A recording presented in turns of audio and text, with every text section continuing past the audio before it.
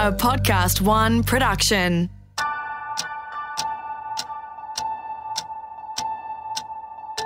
Hey, I'm Matt Dwyer, and welcome to Sleep, where Professor Harriet Hiscock and Associate Professor Emma Sciberras from the Murdoch Childrens Research Institute help you identify sleeping problems in your children, from infancy through to secondary school, and give you easy-to-understand steps to improve their sleep cycles and overall health. So we're moving from our children being toddlers to now starting primary school. They have a lot more starting to happen in their lives. Harriet, how much sleep do they need? So this, again, will be dependent on the child's age and stage and will change a lot over those first, few years. But certainly you would want a primary school, a preppy to be going to bed by around 8 o'clock, maybe a little bit later. They will have dropped their daytime sleeps by now, so it's really important they have a good bedtime routine and get a good sleep overnight. So if they can go to bed at around 8 and wake at around, 7, that would be fantastic. So you're aiming for a good 11 hours of sleep in those early sort of primary school years. Maybe as they get into grades 4, 5, 6, you might be aiming for more like 10 hours of sleep. But still, sleep's really important, and they have a lot of activities that can stop that. Early morning swimming and things like that can start to impact. Yeah, I think it's a developmental period where you do see an increase in other things that can interfere with sleep. So if it's after-school activities, parent work schedules can and sometimes kind of be at play. But it is a huge transition starting primary school, and there's lots of new demands in terms of paying attention, learning, remembering things, and so it's really important to be getting a good night's sleep to help with learning those new academic tasks that the kids are facing in the classroom. Yeah, so they're starting to get into a really strict routine with school every day, Monday to Friday. But what about the weekend? Does that throw a spanner in the works of trying that routine out? Look, it can, probably less so than it does in the adolescent. But my advice to parents would be to try and keep your routine within about an hour of what you normally do. So maybe let them sleep in for another hour, go to bed at maximum an hour later. If you start to do any more than that, they go to bed later, they wake up later Sunday morning, they go to bed late Sunday night, and then you've got problems trying to get them up Monday morning to get them off to school. Yeah, I think that's one of the things that you start to see more at this age group is that irregular sleep-wake cycle that can then contribute to the development of sleep problems. So as Harriet said, if it's just, you don't want to be rigid and doing things, to the minute, within an hour is fine. But when you start to see really big variations, that's when you start to see more sleep difficulties occurring. And when we start preparing them to go to primary school, the toddlers are having those day naps. How do we start, weaning them off that? They usually naturally drop them themselves. Okay. By the time, kids start school in Australia, they're usually 5, sometimes even a bit older. Maybe they're 4 and a bit. So they've usually dropped that sleep. Some primary schools will start the first term with Wednesday off to allow the toddler, now the school-age child, to catch up on their sleep. So that's one way that you can do it. They may need to have a sleep on the weekend, and that's absolutely fine as long as it's not interfering in a major way with going to bed that night. And I was just to expand on that, because it is such a huge transition and the young person is probably going to be really tired after a day of school. You might even be doing the bedtime a bit earlier in that first year. So getting them to bed by 7 o'clock or even 6:30 in some cases if they're really exhausted and struggling, and that's fine too. I suppose with the huge amount of information they're starting to learn now, that focus is so important. What happens when they aren't getting enough sleep here? Yeah, there's lots of research looking at this and the impacts that lack of sleep has. And certainly the research shows that if you haven't had a good night's sleep, it is harder to pay attention in the classroom.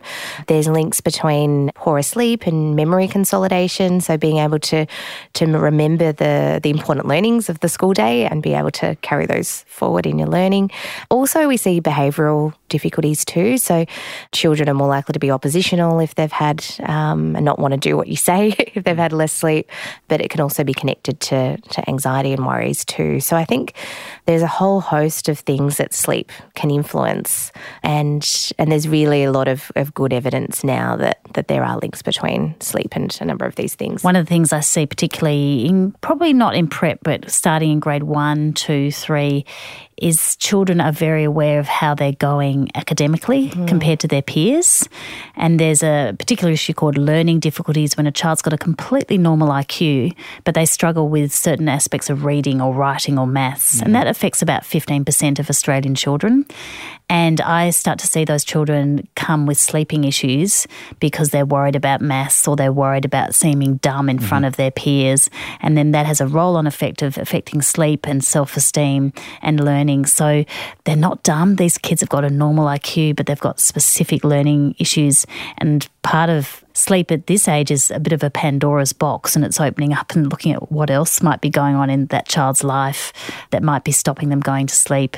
And we'll probably talk about bullying a bit later on as well, which is another factor that creeps in this primary school age group. So what are the early signs of primary school children not getting enough sleep? Well, I think as Emma was saying, it will be pretty obvious that they just can't get to sleep, so they're struggling to get to sleep. It might be that you have to wake them up in the morning. They're not naturally waking up by themselves to start the day, and you're trying to get them out of bed. They're cranky, they're oppositional.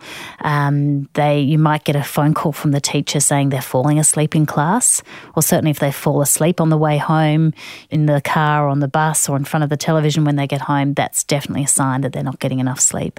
And what sort of goals should we set for them?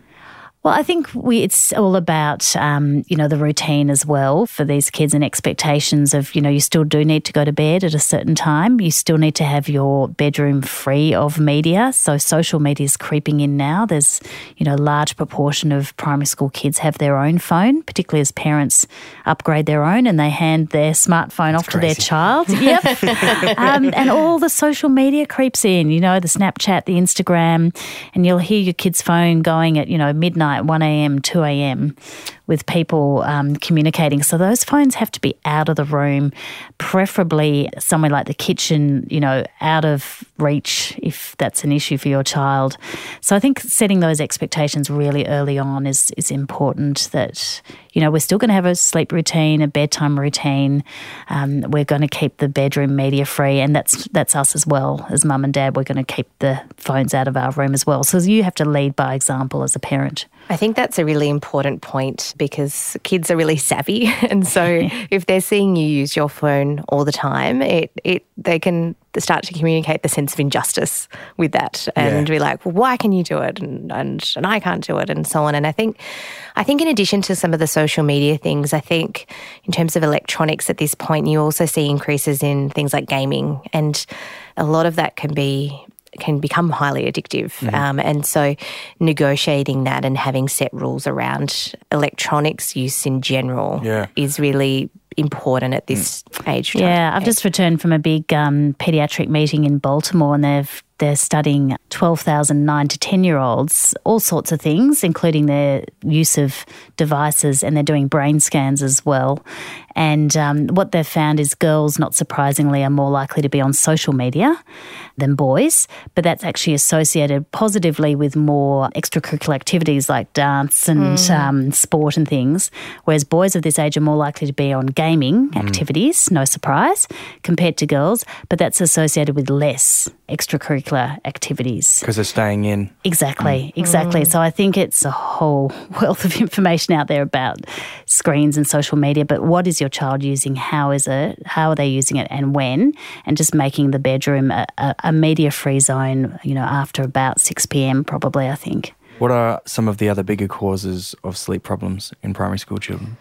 Yeah, look, I think there are other things that can start to creep in too. I think the first thing is that there's no one cause. So there's a number of different factors that can contribute. So some of the ones we've talked about so far have been having irregular kind of sleep-wake cycles, excessive use of media and screens.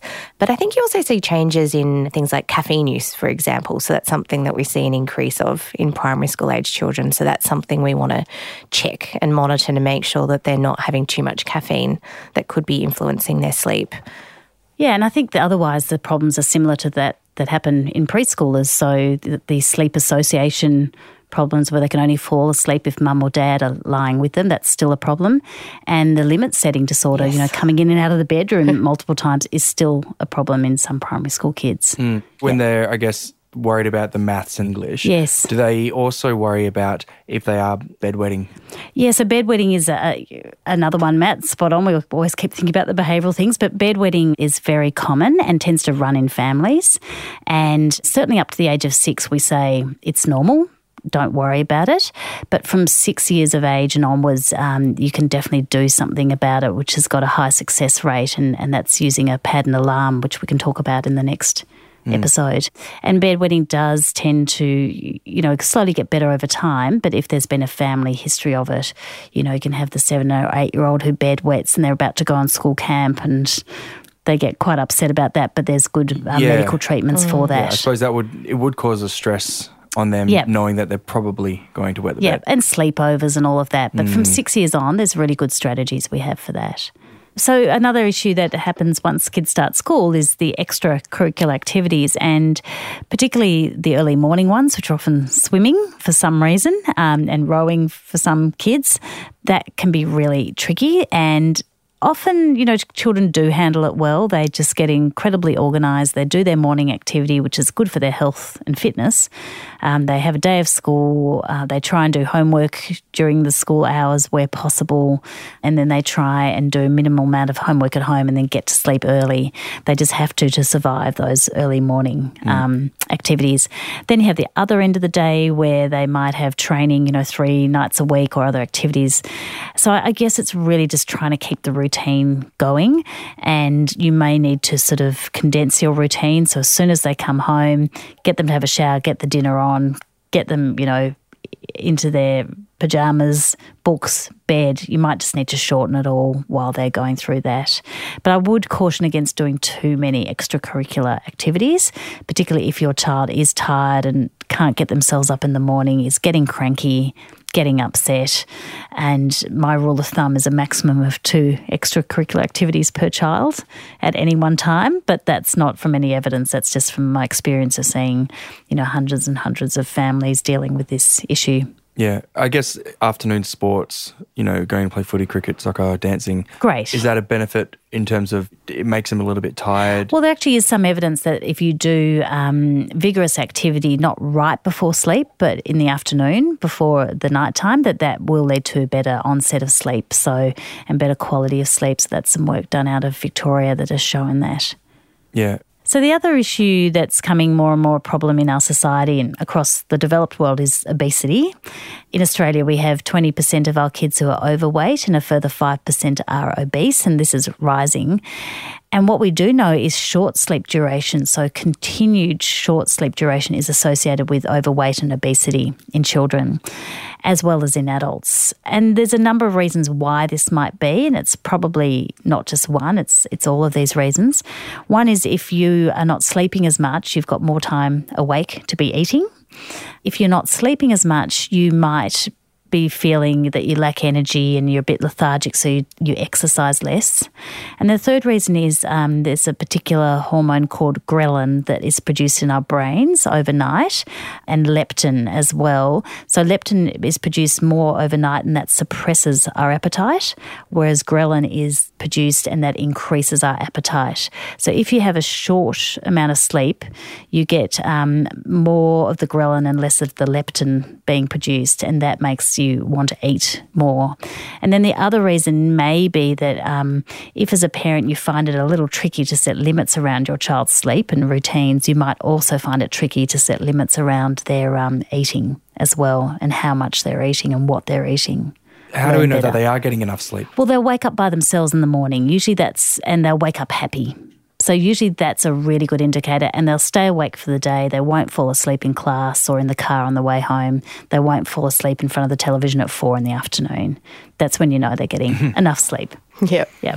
With their healthy sleep cycles, how much deep sleep do they actually get at this age? Yeah, look, it's just a gradual progression. So they are getting more deep sleep, less of the light sleep, and their sleep cycles are starting to lengthen again now, 50, maybe 60 minutes a sleep cycle, working up to the adult sleep cycle duration of 90 minutes. On and off? On and off, yep. So the same thing, going through episodes of deep and light sleep, with usually the first 3 or 4 hours of the night being deep sleep before they come up into those cycles of deep and light sleep. Yep. And I think with just on the note of sleep cycles, and we raised the common sleep problem that you can see before about needing a parent present to fall asleep at night, is that we see that there's a need for the environment to be very similar to overnight to the way the environment was at sleep onset. So, for example, if at sleep onset a parent is needed in the room to fall asleep at night, and when the child comes out of that first sleep cycle, the parent isn't there anymore,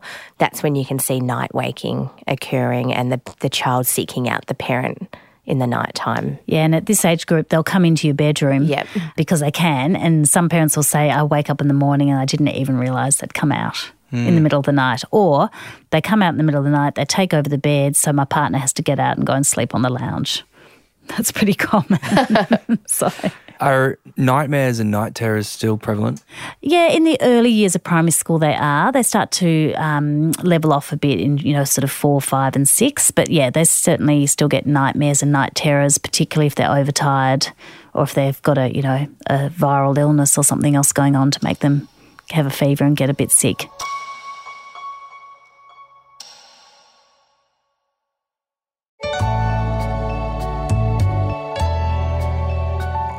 What about some of the biggest misconceptions with sleeping here? That's an interesting one. I think sleep problems are really common too in this age group, and so I think that's important to note. And I think we did a research project where we looked at how persistent sleep problems were from primary school to adolescence. So we assessed for sleep problems across 5 points in time. This is a big study of 4,000 kids in Australia. And what we were able to show there is that sleep problems really do persist. So if you have a sleep problem when you're 4 years of age, that was highly associated with continuing to have a sleep problem into adolescence. And the other thing that was interesting about that study is that we were trying to understand the relationship between having a sleep problem and having behavioural difficulties and anxiety and depressive symptoms. And we found what we'd say is a bidirectional relationship. So we found that if you have some levels of anxiety, that's going to increase your risk for sleep problems. But we also found that if you have sleep problems, that then increases your risk for anxiety. So really showing the need to kind of think about each individually, but knowing if they both come together, it just makes things worse. How do we identify that anxiety early, and what are the steps to managing that and preventing that and fixing it? Yeah, there are a number of different causes of anxiety in this age group. So there are some primary school age children that still have some of those nighttime fears where they might be scared of, imaginary things. But I think with the increase in cognitive development, you can also see more worries about real life things like, having a burglar come into your house, for example. And I guess when there are those more typical nighttime fears, using a lot of the same strategies that we've talked about previously can be helpful, like communicating and reassuring them about the safety. You can start to do some more creative things, I guess, with worries too. Like you can start to have a worry box, for example, where you might kind of draw a picture of the thing that is making you worried, and you can kind of put it away, file it away into that little box for the day, or you can scrunch up the piece of paper and throw it away in a bin or things like that. So you can start to get more creative with the way that you manage anxiety in this group. But when we're managing those kinds of worries, we can start to also use other techniques like breathing strategies, so slow breathing strategies just to calm the body down and help the kids to get kind of ready and relaxed for sleep.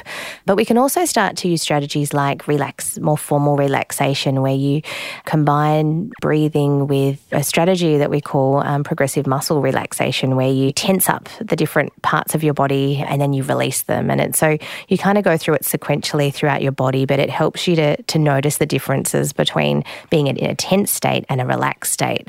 And you can combine some of that with visual imagery. So imagining being in your favourite place. So it might be in your grandparents' back garden, or it could be on a beach, or wherever that might be, and you can start to use some of that imagination with some of those relaxation techniques too. Yeah, and I certainly use that a lot with the school kids I see, and I will tell them to, when they get home from school, to go and close their bedroom door, lie on the bedroom floor, take off their shoes and do this visual imagery and sequential muscle relaxation, starting with their toes and moving up. And the reason I tell them to do it then is that if I tell them to do it before bed and it doesn't work, then they get more anxious. Whereas if I tell them to do it after school, they just naturally start to do it before bedtime anyway, but without that expectation. So I always tell parents, don't tell them to do it right before bed in case it doesn't work and they get more stressed, but tell them to do it when they get home from school and shut your brothers and sisters out and lie on the bedroom floor, close your eyes and do it. It kind of sounds like meditation. Is that something that you would introduce?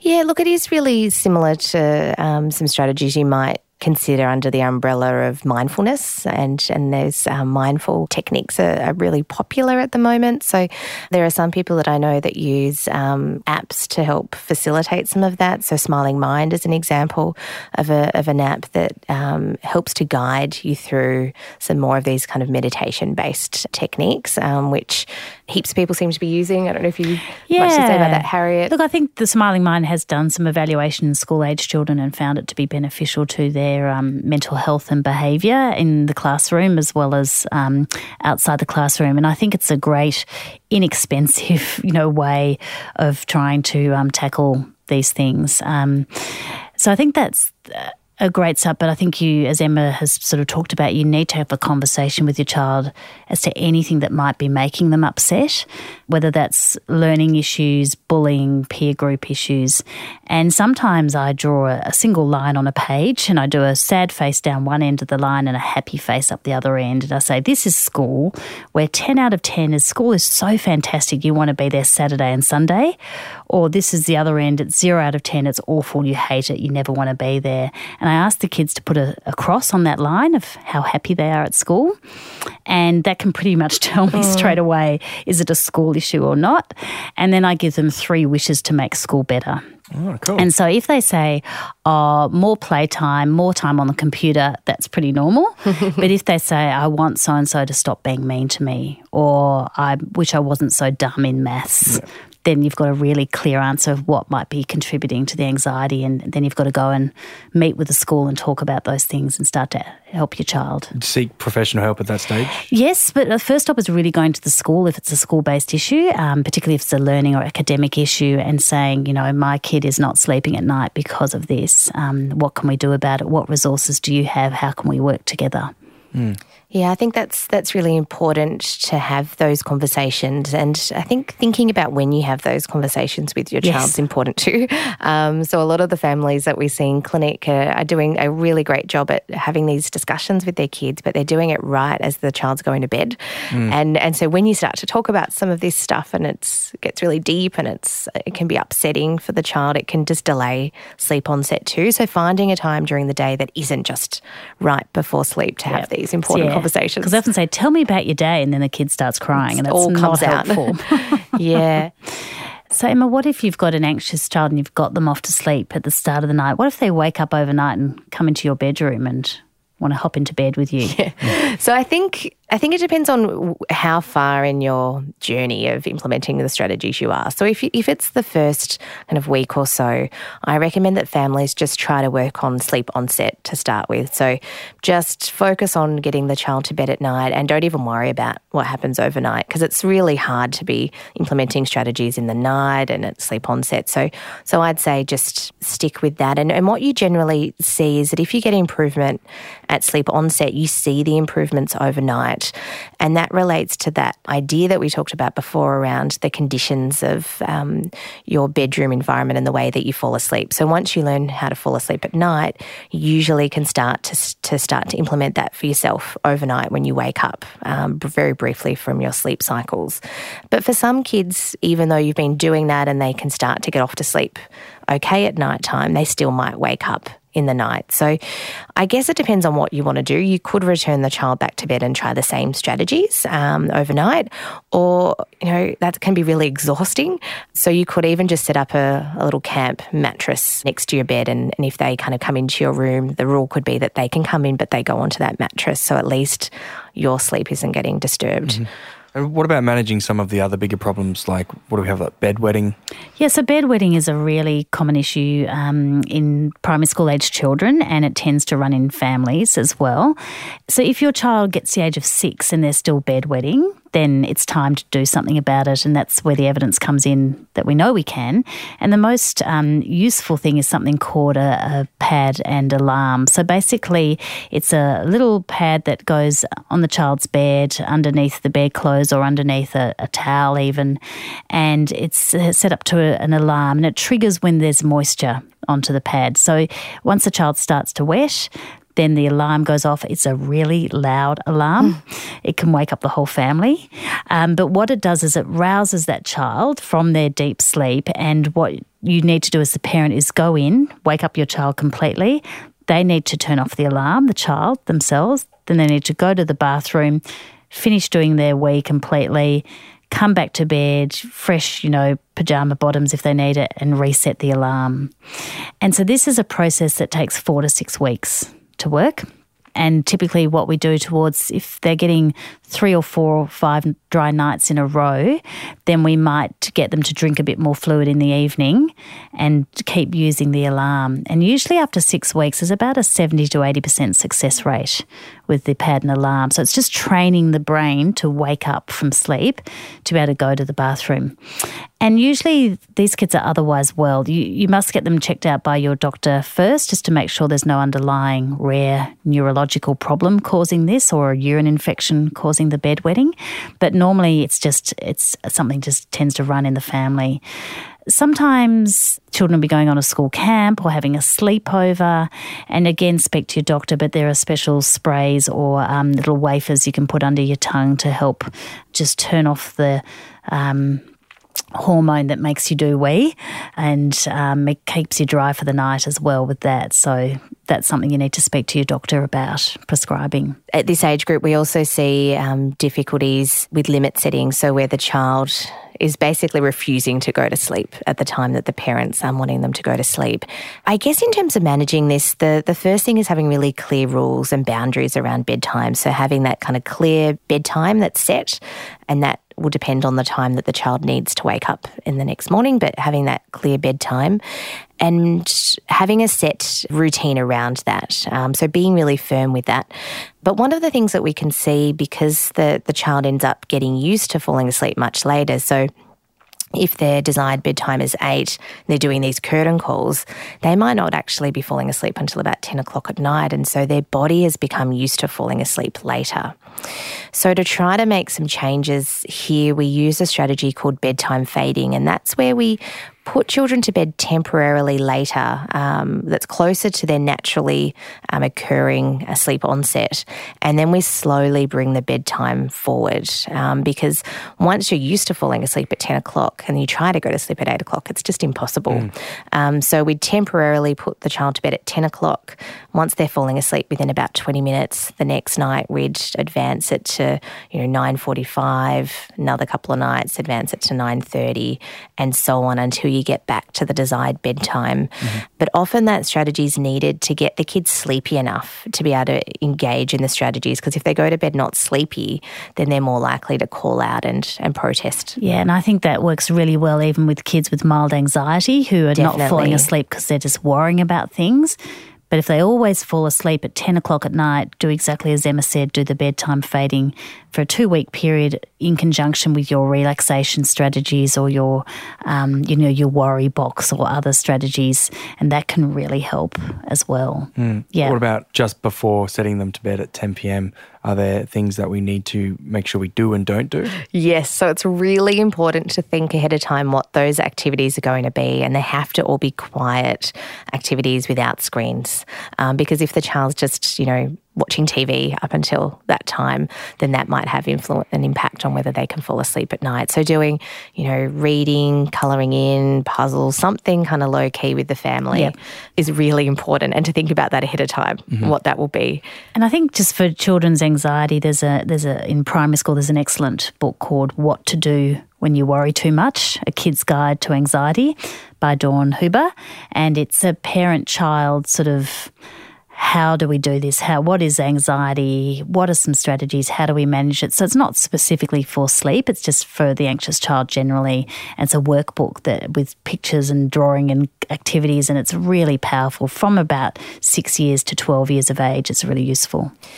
So when you're implementing new behavioural strategies and a behavioural program around sleep, it's really important to know that you may come across something called an extinction burst. And this happens in about 20% of cases where you see a return of the old behaviour come back, and it can sometimes be even more intense and severe than you first had experienced.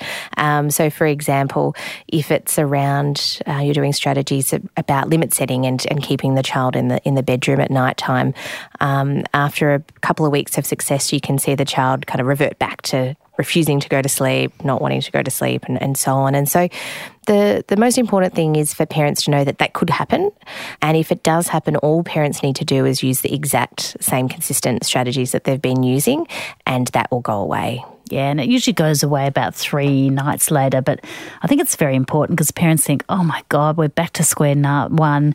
Why did I do that? Nothing's worked. But actually, it's worked really well. Your child is now just testing the limits again for a few nights, and you just need to be firm for a few nights, and they go back to their good sleep habits. Sleep was presented by Harriet Hiscock and Emma Sciberras and produced by me, Matt Dwyer. Audio production done by Darcy Thompson, and our executive producer is Jen Goggin. For more EPs, go to podcast1.com.au or download the Podcast One app and listen for free.